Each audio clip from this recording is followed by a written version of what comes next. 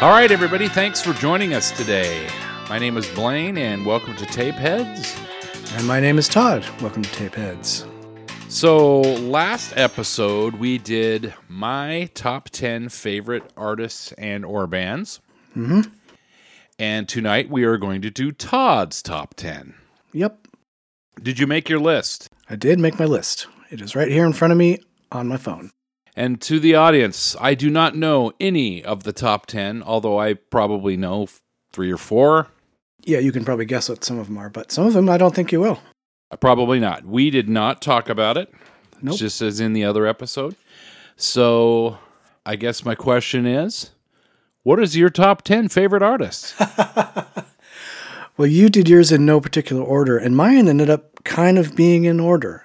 It was still really difficult, but... There's no way I could have done mine in order. I couldn't have done that. Yeah, mine aren't quite, but if this had to be a top 10, I'd be comfortable with that. So I think I can stand by it as is. Okay. All right. Are there any honorable mentions? There are 2. Okay. Without any further ado, what's your top 10? Number 10, Trevor Rabin. Okay. He was my favorite guitarist. He was the guitarist for Yes. He had a solo career. Still continues to have a solo career. Put out a new album just a month ago, if even that. Done a ton of soundtracks, but yeah, his playing style really resonated with me. I loved his melodic sense and his voice, and he writes great songs. 90125 is a perfect album by Yes. So he was one of my top 10s as well. It's kind of funny. Yeah, not a surprise. I didn't think he would be one of your top 10s, but... Yeah, I kind of went through people that made me want to play instruments or that made me want to play in a certain way, and Trevor was one of those for sure.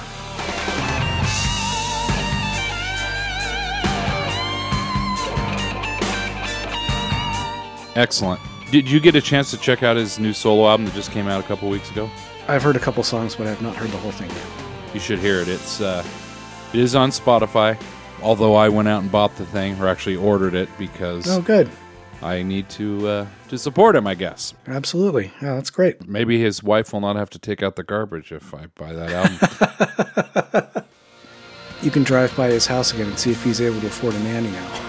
Right. Yeah. But anyway, I think it's a very good album.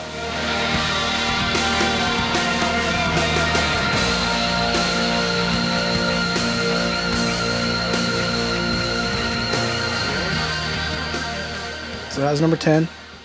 Number 9, Tears for Fears. Wow. Okay. It was a bit hard putting Tears for Fears this low, but you'll see why.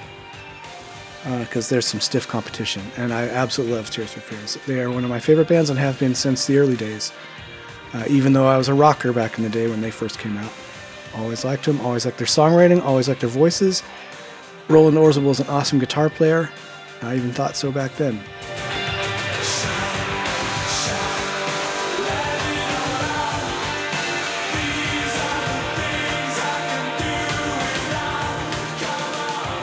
And Tears for Fears was on your list as well. Yeah, they were on my list. And I forgot to mention on my episode that I had the songs from the Big Chair LP from Columbia House Records. It was one of the buy 3 for a penny or 5 or whatever. I bought Trevor Rabin, Lionel Richie, gosh, who else? Bryan Adams, Reckless. Oh, nice. And I think In Excess, if you could believe that. But the old album, not the one, it was Listen Like Thieves was the name of that album. What songs were on that? That was with Junk. Yep. Okay. Yep. You're one of my kind. From Australia. From I Australia. think we talked about that. We did. And how many great bands are all from Australia? And our fact checker, our Tapeheads fact checker is Australian. So you like Tears for Fears. That's pretty cool. Oh, yeah. I knew you liked him, and I knew you liked, some of the albums. Sowing the Seeds. Seeds of Love. Elemental. Oh, yeah. Raoul. Were you a big fan of Raoul? It's okay. It's got some songs I love, but it's not on my top favorite albums of theirs. Might actually be my least favorite of theirs. Really? Yeah. I love the album. What would be my least favorite of theirs? Probably songs from the Big Chair. Well, no, The Hurting. The Hurting, maybe? Yeah, I could see that being one of your least favorites. Because you prefer the more rock and Tears for Fears. I do, yeah. And that was when they were still electronic synth pop at their heart. Yes.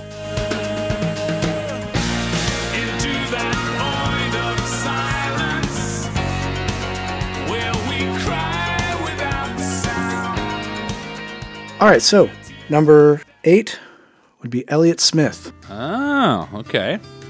You turn white like a saint. I'm tired of dancing on a pot of gold flake paint. He was a Portland musician, and there have been a number of documentaries about him, and he moved to LA in the early 2000s, but Portland still considers him a hometown boy. He's got a lot of deep roots here. Actually, I remember where I was the first time I heard one of his songs. It's called Waltz Number 2, XO. I heard it on the radio here first. I was like, wow, that's really beautiful. But I was at work and I couldn't pay attention to who it was. So when I heard it the second time, I was in my friend's car in Seattle. We were all going to Bumbershoot. My friend was driving, and there were 3 others of us in the car, and we had the radio on. We were going down to the U District before we went to Bumbershoot to go to a record store. And while we were driving around in the car, XO came on. I'm never gonna know you now, but I'm gonna love you anyhow. I listened to the whole thing, and then as it was winding down and the DJ was about to come on, I was like, all right, you guys, hold on. This is the most beautiful song I've ever heard. I gotta know who sings it. So they said Elliott Smith. We went to the record store, and I went in and bought the CD right there. Just an unbelievable album. And his stuff is very dark and he's very honest about his struggles in life, with depression and drug use, and also with triumph. It's not all bleak. He's just an amazing songwriter, not like anybody else. They used one of his songs in the Wes Anderson movie, Royal Tenenbaums, if you've ever seen that. A very crucial scene in that.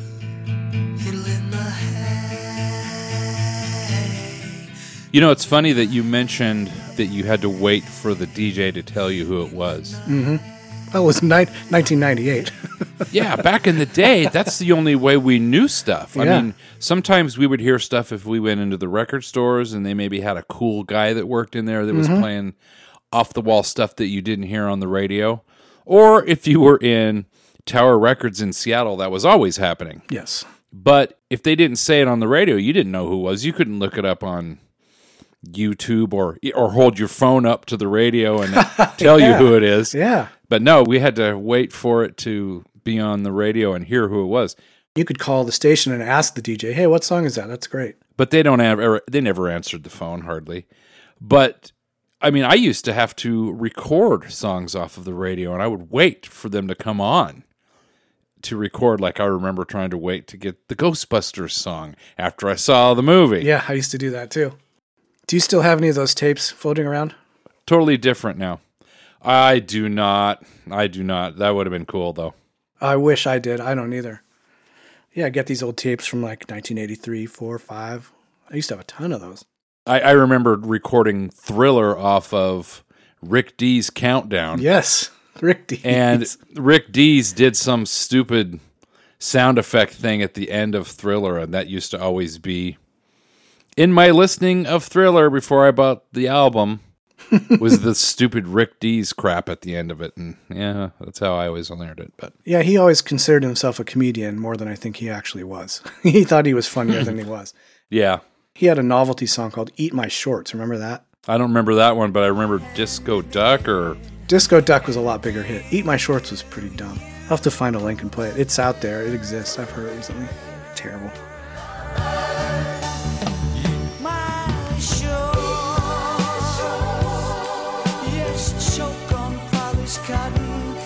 Elliott Smith?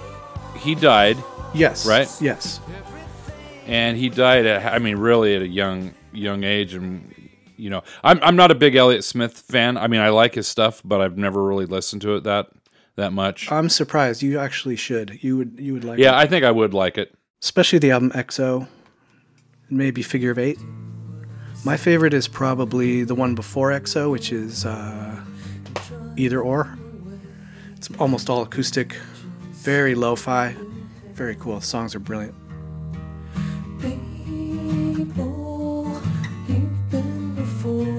All right, number 7. This one's kind of a 2-part tie because it goes back to my guitar days. And it's a combination of Van Halen and Yngwie Malmsteen. The reason there's two of them in there because they both influenced my guitar playing a lot.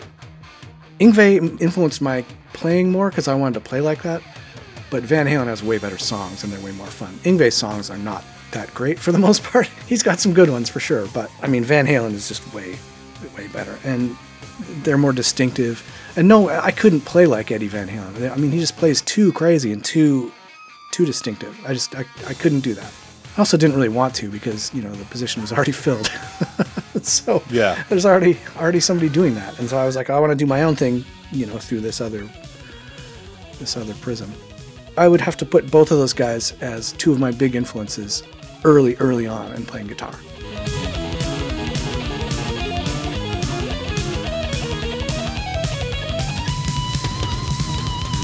Van Halen was also on my list. So Trevor Rabin, you saw live when he played the Talk Tour with Yes. Yes. Tears for Fears, you never saw Tears for Fears I've never live? seen Tears for Fears. Okay. And then Elliott Smith, you never saw. Never got to see him. No, he died. I didn't know him. When he was out doing his thing here in town, it was like mid-90s to about 2000, 2001 when he moved away. And that was a little bit before I was just getting started doing my thing and playing professionally out and about. We have friends in common, and people have asked me if I knew him, and we're about the same age. But no, I didn't know him. And I never got to see him, which is a bummer because he is one of my absolute favorites. And then Van Halen you saw. Van Halen I saw, yep. On the Balance Tour with me. Yep. Yngwie you did not see, but you did see the Yakima's Yngwie Malmsteen, right? Yes, I did. I borrowed his guitar. Yngwie actually played here. Oh my gosh. My brother and I went to see a show by a band called Y&T, kind of for fun.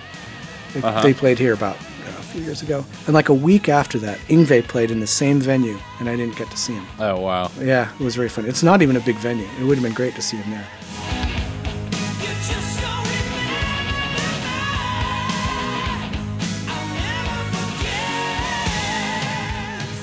I have a funny story about that, actually. The venue was very small, and I have a friend who was a bartender there. And usually when a band comes through town, say if a show starts at 8, the band will load in at like 5. They do sound check and stuff before the venue opens. So that's what it's usually like. 3 o'clock in the afternoon, 5 o'clock maybe, is usually the call time. But when Yngwie came through town, the call time was 9 in the morning or something like that. And my friend posted on Facebook, she's like, you're not going to believe this, everybody, but Yngwie's coming to town, and the call time was 9 o'clock in the morning for some reason. And then he showed up, and he's trying to fit all his huge amps. He's got his huge wall of amps in the back of the stage. And he was throwing a hissy fit because the whole wall wouldn't fit. He had to, instead of 20 amps, maybe he could only use 18 or something, and he was throwing a fit and having a tantrum. And you know what's funny about the wall of amps on almost everybody? They may only have 2 of the amps mic'd and even making noise. Actually, in a lot of them, they aren't even speakers in them. They're just fake cabinets. Empty cabinets, yeah. Yeah. Yeah. I actually asked her about that. She's a musician too, actually. And she asked the sound guys about that. And he said that there were a few that were actually live. So it wasn't none, it wasn't a hidden half stack behind the wall. There were actually a couple of amps that were live, and some of the heads were live. So he's the exception in that sense. But yeah, you're right. Like all the big shows are almost all fake wall of amps. So let me ask you, I talked about this when I talked about Van Halen being one of my top 10. David Lee Roth or Sammy Hagar with you? Got to go with David Lee Roth. I love the Sammy stuff too, and that's who we saw live. But yeah, Dave's way more fun, and he's just got the spirit of the band for sure.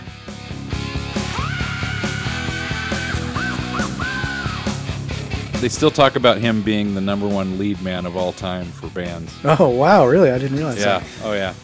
Not the greatest singer. I would have thought it'd be Robert Plant or something. Well, but see, Robert Plant was a good singer, Freddie Mercury was a good singer, but David Lee Roth commanded the stage. Oh, Freddie Mercury commanded the stage. Both of those guys commanded the stage. Yeah, but David Lee Roth would jump off of the risers. I mean, he would wear assless chaps. I mean, okay, well, if you want to watch a band own the crowd, watch Queen performing live at Live Aid. Yeah, that was good. Holy crap. That's the best thing I've ever seen. And they go out there for 15 minutes, and just like that, they own the whole crowd. And that's all Freddie. So, yeah, I put him up against David Lee Roth anytime, especially back then.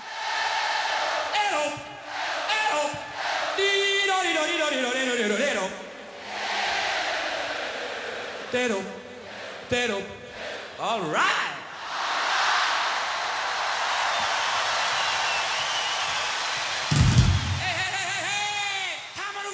You're next, number 6. Number 6.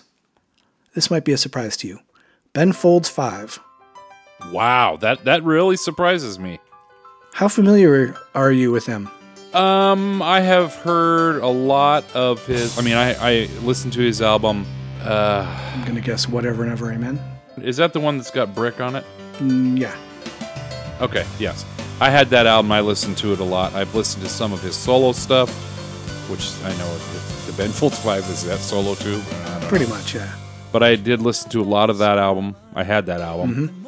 And I've listened to a bunch of his other stuff. The first one I ever heard was his first one. It came out in, I think, 95. That's one of my favorite albums of all time. And that's my favorite of his. Was his first one. Just called Ben Folds 5. But I heard the song Philosophy on there, and I was just like, oh, thank God.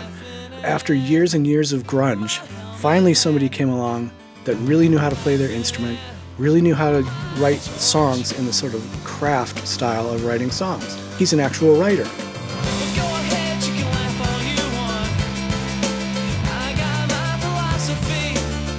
He would actually have songs with nice melodies and intelligent lyrics.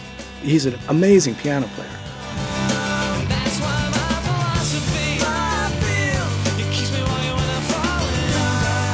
He plays the piano like it's not a piano. Yeah. I mean, it's really weird. Yeah, he bangs on it with all his entire arm. He throws chairs at it and stuff from off stage. I mean, he uses it like an instrument. It's pretty amazing. Oh, gosh, yeah, he's amazing. Yeah, and that totally changed something in me. I was like, okay, finally, this might be the end of grunge. Finally, there's light at the end of the tunnel. Ben Folds is leading the charge. Did you ever get to see him live? I've seen him twice. Oh, okay. Yeah. I saw him on the Whatever tour, and then I saw him on the tour after that, and they actually had a guitar player playing with him, which was weird. Because that's the thing, there's only 3 of them in the band, and the bass player kind of plays like a guitarist. He would use like a distortion pedal and stuff like that, and so he filled a lot of that guitar space. But when they had an actual guitar player, it was just like, why? You don't need this. I've been fine without him. Yeah, that totally changed it. But yeah, I've got a handful of his albums. And yeah, seen him a couple times. Great. Nice.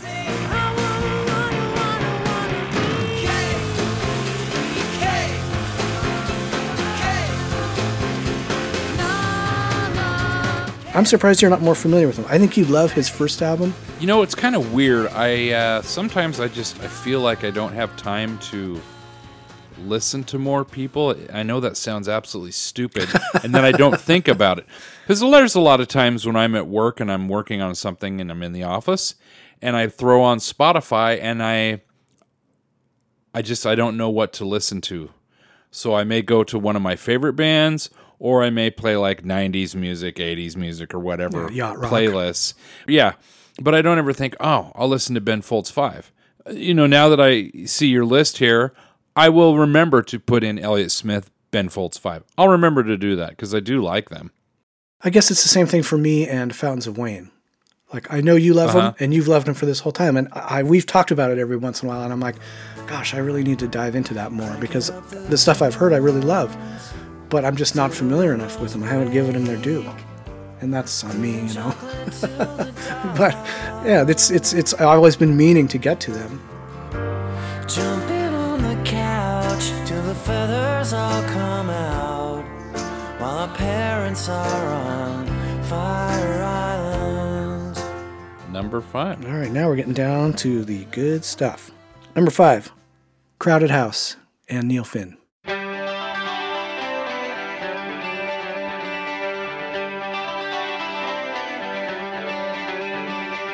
Okay, also on my list. Again, it was hard to put them only at number 5 because I'm such a huge fan of Neil and his songwriting. He's one of my 2 favorite songwriters. So you'd think he might have been higher, but man, it's just such tough competition at this point. But yeah, Crowded House, love them. Seen them live once. Saw Neil Finn solo once on the One All tour, like 2001. When he came out on stage, he hadn't been to Portland in a while, apparently, and everybody was really glad to see him. And when he walked up, he kind of stepped up to the mic and he started to say thank you. And we all just cheered like crazy even more. And he was actually a little bit overcome with the gratitude. And he kind of stepped back and just kind of smiled and kind of took it in. And it was just a really nice moment. He just kind of acknowledged it. And he's like, thank you. That means a lot. You know, it's good to be back here again. It's been a while. So, yeah, that was very cool. Very cool moment. Oh, also, he was about to start playing a song. He didn't say what it was. And he said, hey, is there anybody out there who's like a real confident piano player? And my friend who I took along with me, she's like elbowing me. And I'm like, I wasn't quite confident enough. And he also hadn't said what song he was going to do, and I didn't know what it was going to be. But I just kind of sat there and didn't say anything. But then they started playing Fall at Your Feet. And I was like, oh, man, if one of your favorite songwriters asks if you're a piano player, and you are one, and then he ends up playing one of your favorite songs, raise your hand and make your presence known. Like, that's what I learned. And whenever I fall at your feet. So did they have somebody play piano? Well, they have someone who was in the band. Lisa Germano was in the band, and she would play piano. She wasn't a great piano player, but she was mostly a harmony singer, but she could also do other things.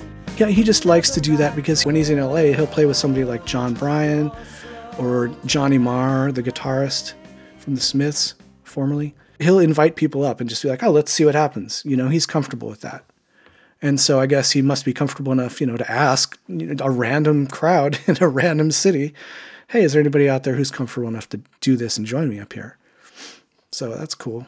Next time, if he asks that, I'm going to say yes. Yeah, because... Oh, my God. I mean, you could have said yes and screwed it up. And big deal. You know, but maybe you would have been fine, but now you're always going to worry about it.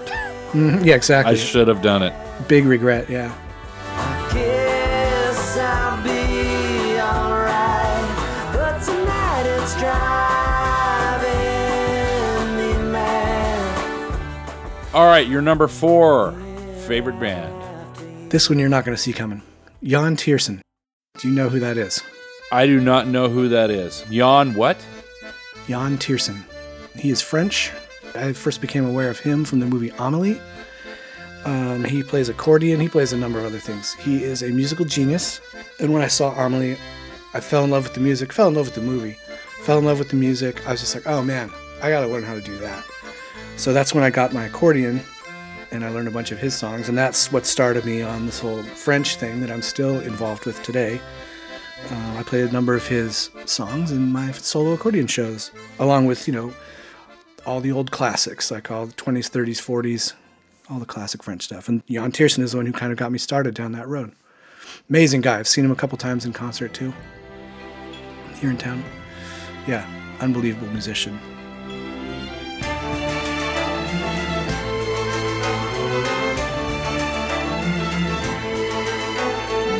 Cool. Yeah, I've never heard of him. Well, it seems like he must have come up in conversation with us before, but, I mean, maybe not. Maybe not. I mean, we might have.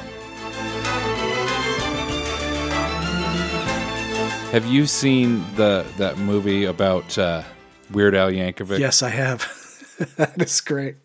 Did you see the scene where he was wanting to become a accordion player and his dad was, or I can't remember he was an accordion player and he was like doing accordion parties or something crazy. Yeah, the underground accordion parties, the secret. Yeah. I thought that movie was fun. Yeah, his dad didn't want him to get involved with all that stuff because of the life of debauchery it would lead to. Yes. So good. Yeah, that's a great movie. From Jan Tiersen, we are now at number 3? Yep. Yeah, okay. Jellyfish / John Bryan. And a lot of other people. Jellyfish is a deep well for both of us.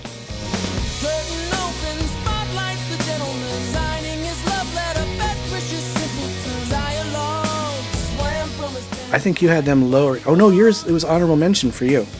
Yeah, they were honorable mention. And I love Jellyfish, it just wasn't in my top 10. I just couldn't put it in there. And mostly because there was only 2 albums, really. Well, like you used the band as a springboard if there was a solo artist too. Yes. These guys spawned so many awesome projects, whether it was John Bryan's solo, whether it was the Greys, whether it was Imperial Drag, whether it was Jason Faulkner. They were all, and there's probably others too, like, gosh. Licorice Quartet with the 3 LPs that you have. Licorice Quartet. Yeah. Yeah, which is basically Jellyfish minus Andy Sturmer. Now, well, hold on. How's John Bryan come into this? Is it just from the Greys? No, he was on, he played on Spilt Milk as a session guy. Oh, okay. I didn't know that. He plays guitar on a few things. Guitar? Yeah. Wow, okay. Well, they already had the keyboard player. You know, they didn't have a guitarist, really. So they just called a bunch of people. Actually, the guy from Wilco plays on there, too. Jay Farrar, before he quit Wilco. Huh. They had all kinds of people. Lyle Workman does most of it. But, yeah, John Bryan's on there. So that's how I knew who John was. And then he kept popping up, like, with all these other projects. And he's my favorite musician, probably my biggest influence when I started getting into recording and production and all that. One thing that they recommend you do when you first start recording and production is to find a song you like and try to recreate it. And the song that I did when I was learning how to do it, I recreated Save Me by Amy Mann. Save me. And I borrowed a friend's accordion because there's accordion all over that song. And I tried to make all the drum parts sound right and make the bass part sound right and the guitars and stuff. And John Bryan produced that. Save me. Talk about a masterclass. I mean, oh my gosh. From him, I learned that you can play all these instruments, and if you want to make a song beautiful, you can play them in this certain way. If you want to make the song beautiful but with an edge of sarcasm or nastiness, you can play it in this other certain way. If you just want to make it pure rockin' with a little bit of beauty, you could do it in this other certain way. And I learned all that stuff from him. I kind of knew it from playing things before, but I really consciously learned it and applied it from listening to John. And we've seen him live. Didn't you go to see him live in Bumbershoot? No, I did not. Oh, okay. Well, there was a handful of us, and we went to go see him. He did basically his Largo set, the kind of thing where he has all the instruments set up on stage, and he has a little recording thingy, and he'll bang out a thing on the drums, and he'll jump over the piano and bang something out on that, and he'll play the bass over that. And he's always jumping around on stage, and he'll come up at the front and sing over it all, and he'll build up the song as he goes. And it's amazing. So my dumb idea is, well, I played Seven Thunder Girls like Thelonious Monk recently. So this will be around midnight played by Big Star. September Girls, if it works. And his special guest at that show that we didn't know was going to be showing up was Fiona Apple. We got to see her too. Another thing about Jellyfish is in the music world, you've got 2 drummers that stand up and sing, or stand up while they play. Mm-hmm. And that's Andy Sturmer and Ricky Rocket, and I think Ricky Rocket's a big piece of crap. Ricky Rocket does too? I didn't know that. Well, he's Van Gogh's ear that grew, so. Oh, that's true. Actually, I shouldn't say he's a piece of crap. I just don't like his playing. I don't know him personally. He might be the nicest guy in the world. He's probably a fine human being. As we say, cracking up laughing. But yeah, Jellyfish, the other cool thing about them is their album Spilt Milk, I would say, is a perfect album. Just the way it's constructed. It's got the little string thing, and it's almost like you're going into a dream. And then it comes into joining a fan club, and it goes through the whole series of songs. And then it ends with the outro, and it does this big, lush orchestral thing.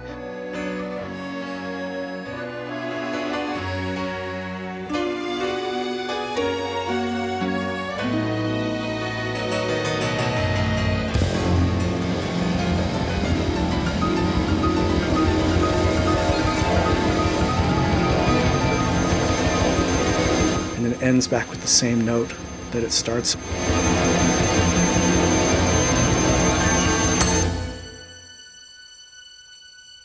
So it's just full circle. Oh, that's right. Yeah, it's like an album that could be in a circle. Yeah. Just very well constructed, and the songs are all catchy and brilliant. The lyrics are brilliant. The musicianship is brilliant. It's perfect. And I actually think, I was going to mention this with the Ben Folds thing. His first album is constructed in a similar way to Spilt Milk, I think. I don't know if that was intentional. Starts out with a rocker, then it goes to a slow one, and then there's even a slow waltz near the end. There's a polka, a fast polka kind of song like there is on Spilt Milk. And then it ends with a slow one, and then it's out. Just really well constructed and really well written. Just perfect. Both of those are perfect, which is why they're on my list. All right.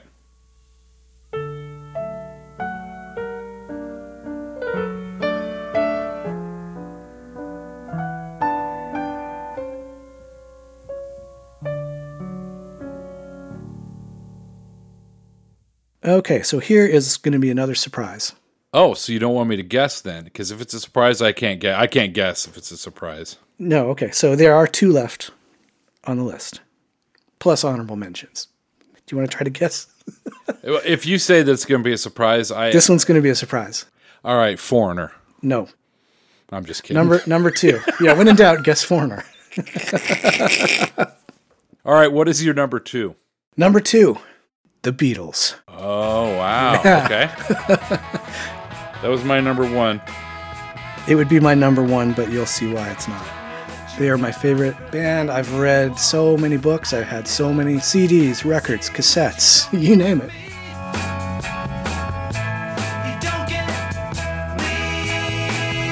I know what your number 1 is. I bet you don't. I bet I do. Okay, well, we'll see.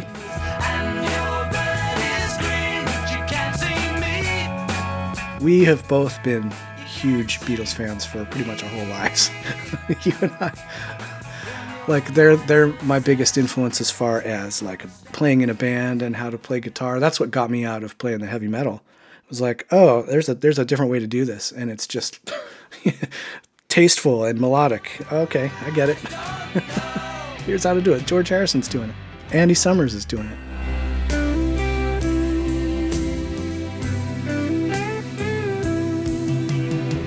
That's another band that is not on my list at all, The Police, and that was hard to leave them off because I love The Police. Yeah, I mean, I probably would have a top 30 that I really like. Yeah. And you just can't do that. But, over our lives, this, is our top 10. Mm-hmm. So, Yeah. The Beatles, great band. I mean, I love Paul McCartney stuff. I love John Lennon stuff for the most part. I love George Harrison stuff. Me too. I even love me some Ringo Starr, You're 16, You're Beautiful, and You're Mine. We talked about that on the 17 episode. The 2 guys from Jellyfish played all over Ringo's album. One of his albums Really? from early 90s, yeah. They were riding their wave of success, and people would call them to do stuff, and they'd do it for the most part, especially if it's somebody like Ringo, who's one of they're huge fans of Ringo, so of course they're going to say yes.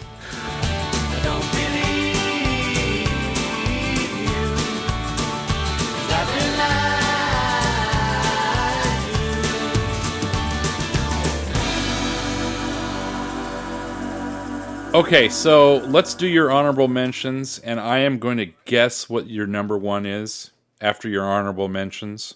All right, honorable mention number 1, Toy Matinee. So this is the ballad of Jenny Ledge. I remember where I was when I heard that song, Ballad of Jenny Ledge, for the first time. I was riding around in my car, going between work and school, and it came on the radio, and I was just like, wow, that's the best thing I've ever heard. I had to go to the record store right away and go buy it. Just great album. Again, it's perfect. I think it's a perfect album. And I think you mentioned Toy Matinee as a gateway into Kevin Gilbert. Yes. And I like Kevin Gilbert too, but I prefer Toy Matinee on their own, kind of as almost like a supergroup.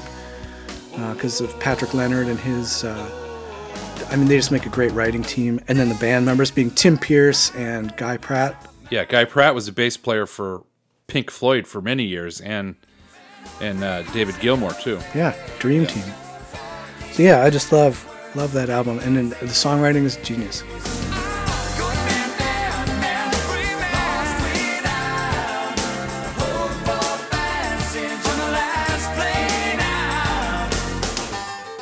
So let me mention something real quick to our listeners. They don't know this, but the Tuesday Night Music Club, Kevin Gilbert was in this Tuesday Night Music Club where they just got together and played music and kind of wrote music. And then Sheryl Crow, who was Kevin Gilbert's girlfriend, she kind of took a bunch of those songs and made an album and got famous for it and really, really ticked off a lot of those guys in the Tuesday Music Club.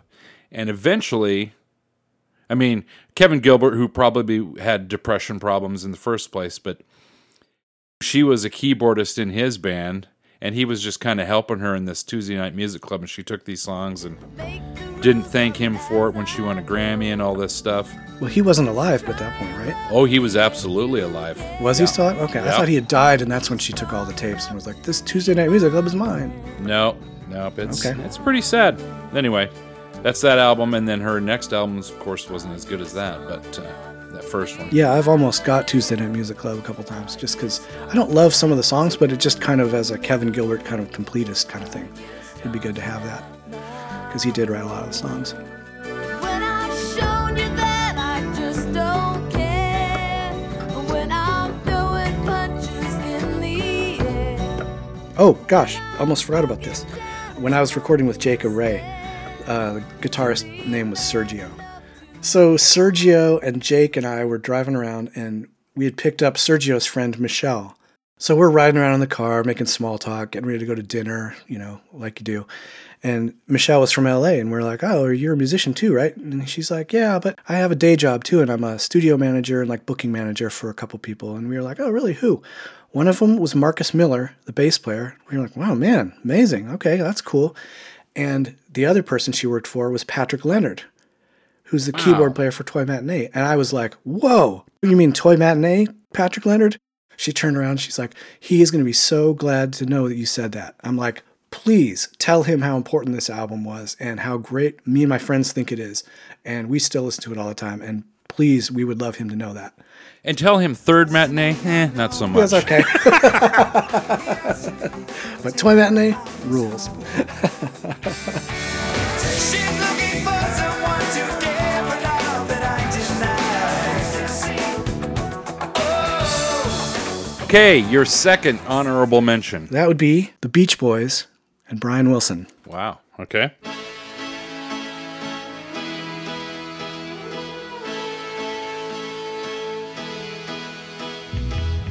I came along pretty late to them. It was actually after I had already started recording and producing and getting into all that stuff. And it kept coming up. All my favorite people were really influenced by Pet Sounds and all that. And I was like, all right, I'm going to have to give this a try. I was starting to work with my friend Kristen on her album. And we were hanging out at her parents' one night. And her parents are old hippies. They moved to San Francisco for the Summer of Love. And they're all into all this kind of music. And I was telling him, like, man, I really feel like I need to get into Pet Sounds because I've missed the boat on that for too long because, Beach Boys I could care less about for the most part. Their surfing stuff sucks. And every once in a while there'd be a good song like In My Room or something like that. But Pet Sounds is kind of on its own, pinnacle level. And I feel like I need to really explore that. Mm-hmm. And he's like, oh, man, it makes me emotional thinking about it. He goes, oh, man, I envy you. You're going into that album wide open. And it's such a transformative album. And the subject matter of it all, it's all about kind of somebody finding themselves and going through all these processes of change. And it's just, you're going into that wide open and it's going to totally change your life. And he was right. I mean, it did. It's just unbelievable.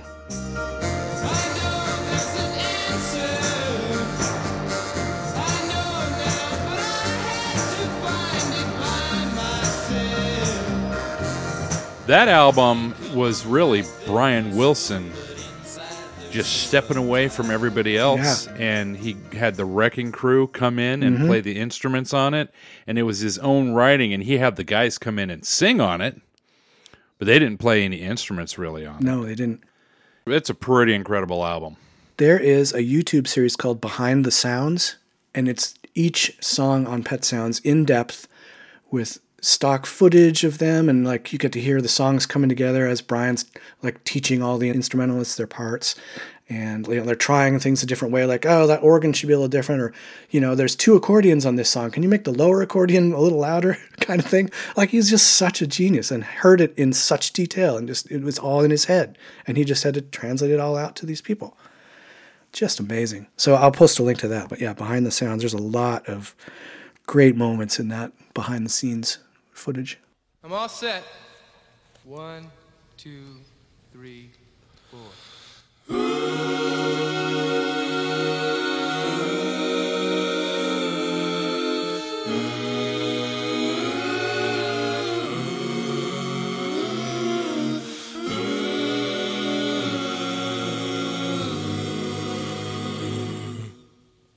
Okay. I am going to guess what your number one is. Do you want to do a quick recap here? Just real fast. Sure. Yeah, go All right. ahead. Number 10, Trevor Rabin. Number 9, Tears for Fears. Number 8, Elliott Smith. Number 7, Van Halen and Yngwie Malmsteen. Number 6, Ben Folds 5. Number 5, Crowded House. Number 4, Jan Tiersen. Number 3, Jellyfish / John Bryan and all the associated bands. Number 2, Beatles. And honorable mentions, Toy Matinee and Beach Boys. So, knowing all that, who do you think's my number one? I'm going to guess 2 different artists for your number one. Okay.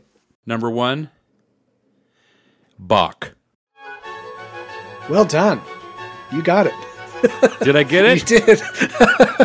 Excellent. Yeah, well done. So it was either that or Amy Mann. Amy Mann kind of fit in with the John Bryan thing because they were dating Okay. and he produced her. So I should have mentioned that. And she's my other favorite. I got your number one right. You did, yeah. Are you surprised? No, actually, I'm not. I'm well done. Because, I mean, you rarely ever talk about him to me. Yeah, well, if Beatles wasn't number one, there's only one thing that's deeper in my life, and that's Bach. Between growing up playing piano and learning how to play all that stuff, and playing the organ and a little bit, and then playing the cello later, and learning playing the cello suites, a couple of them. I mean, I didn't even listen to rock music until I was about 10 years old, and it was all classical, and Bach was number one then, so he had to be number one for this.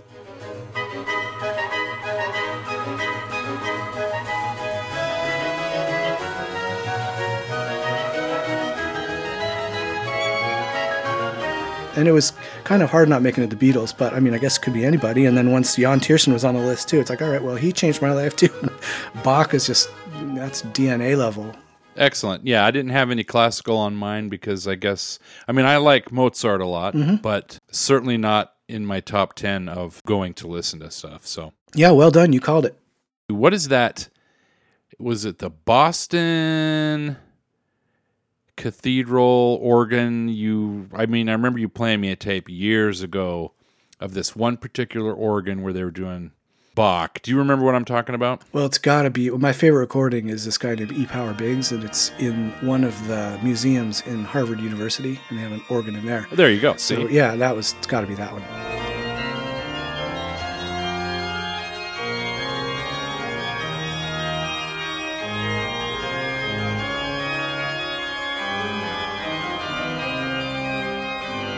Now, have they ever put that out on digital? Oh, yeah. Okay. Yeah, I'm sure it's on Spotify. I can find it easily enough. Put a link to that. And also, but there are a few different versions of that stuff. It's cool to hear some different versions. Like if you're familiar with like one person's style, it's cool to listen to somebody like Albert Schweitzer, who's like a missionary, and he plays Bach very slowly and deliberately, and he sounds completely different from everybody else. And it's kind of cool to hear that as like a juxtaposition.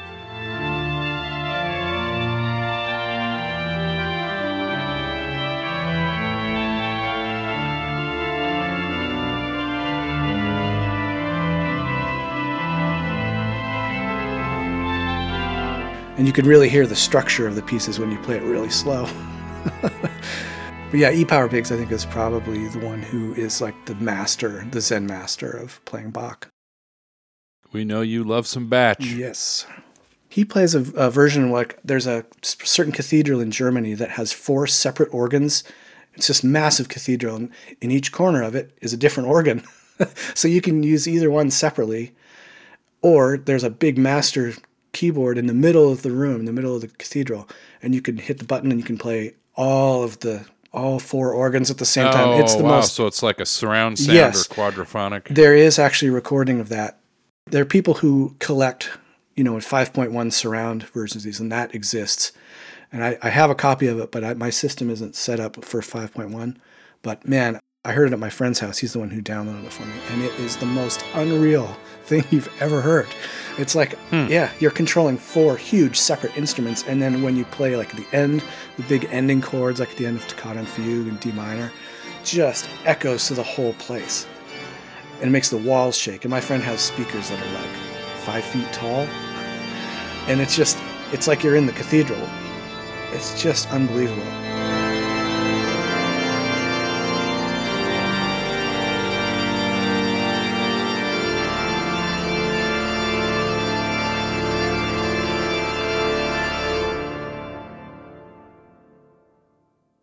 don't know how I could post a link to that, but certainly I can post a link to the album that it's from. And then if you're someone who is into finding that kind of stuff on your own, then you can look it up. Well, awesome. This is fun doing this. Yeah, so we got to hear your top 10 last episode, my top 10. Go to tapeheadspod.com and leave your top 10. I'd like to hear what some of our listeners really enjoy, because they're obviously going to be different. Everybody likes different artists. Yeah, and even there's a lot of crossover between ours, but ours are very different.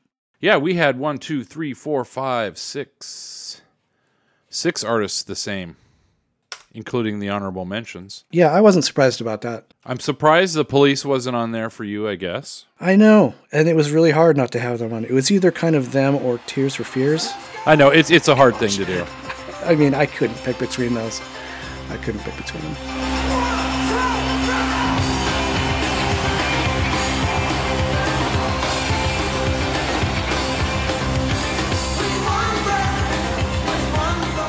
All right, cool. So, like I said, go to tapeheadspod.com and leave us a list of your favorite artists, and take a listen to my episode about my favorite artists. That's the last episode that we did before this one. Yep. And we have, I think, 24 or 25 episodes before that.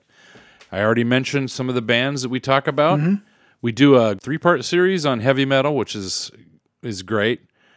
Plus all the other bands I talked about tonight. So. Yeah, Milli Vanilli too, also excellent. That one was really fun. Yeah. Well, thanks for joining us. Thanks for doing this tonight, Todd. I appreciate it. Yeah, that was really fun. I hope it was fun for you. Oh, absolutely. Yeah, that's not the stuff I sort of go around thinking about all the time. So, yeah, it's good to focus a little bit, get back to our roots. Awesome. All right, well, we will catch you guys next time. Thanks so much. See you next time.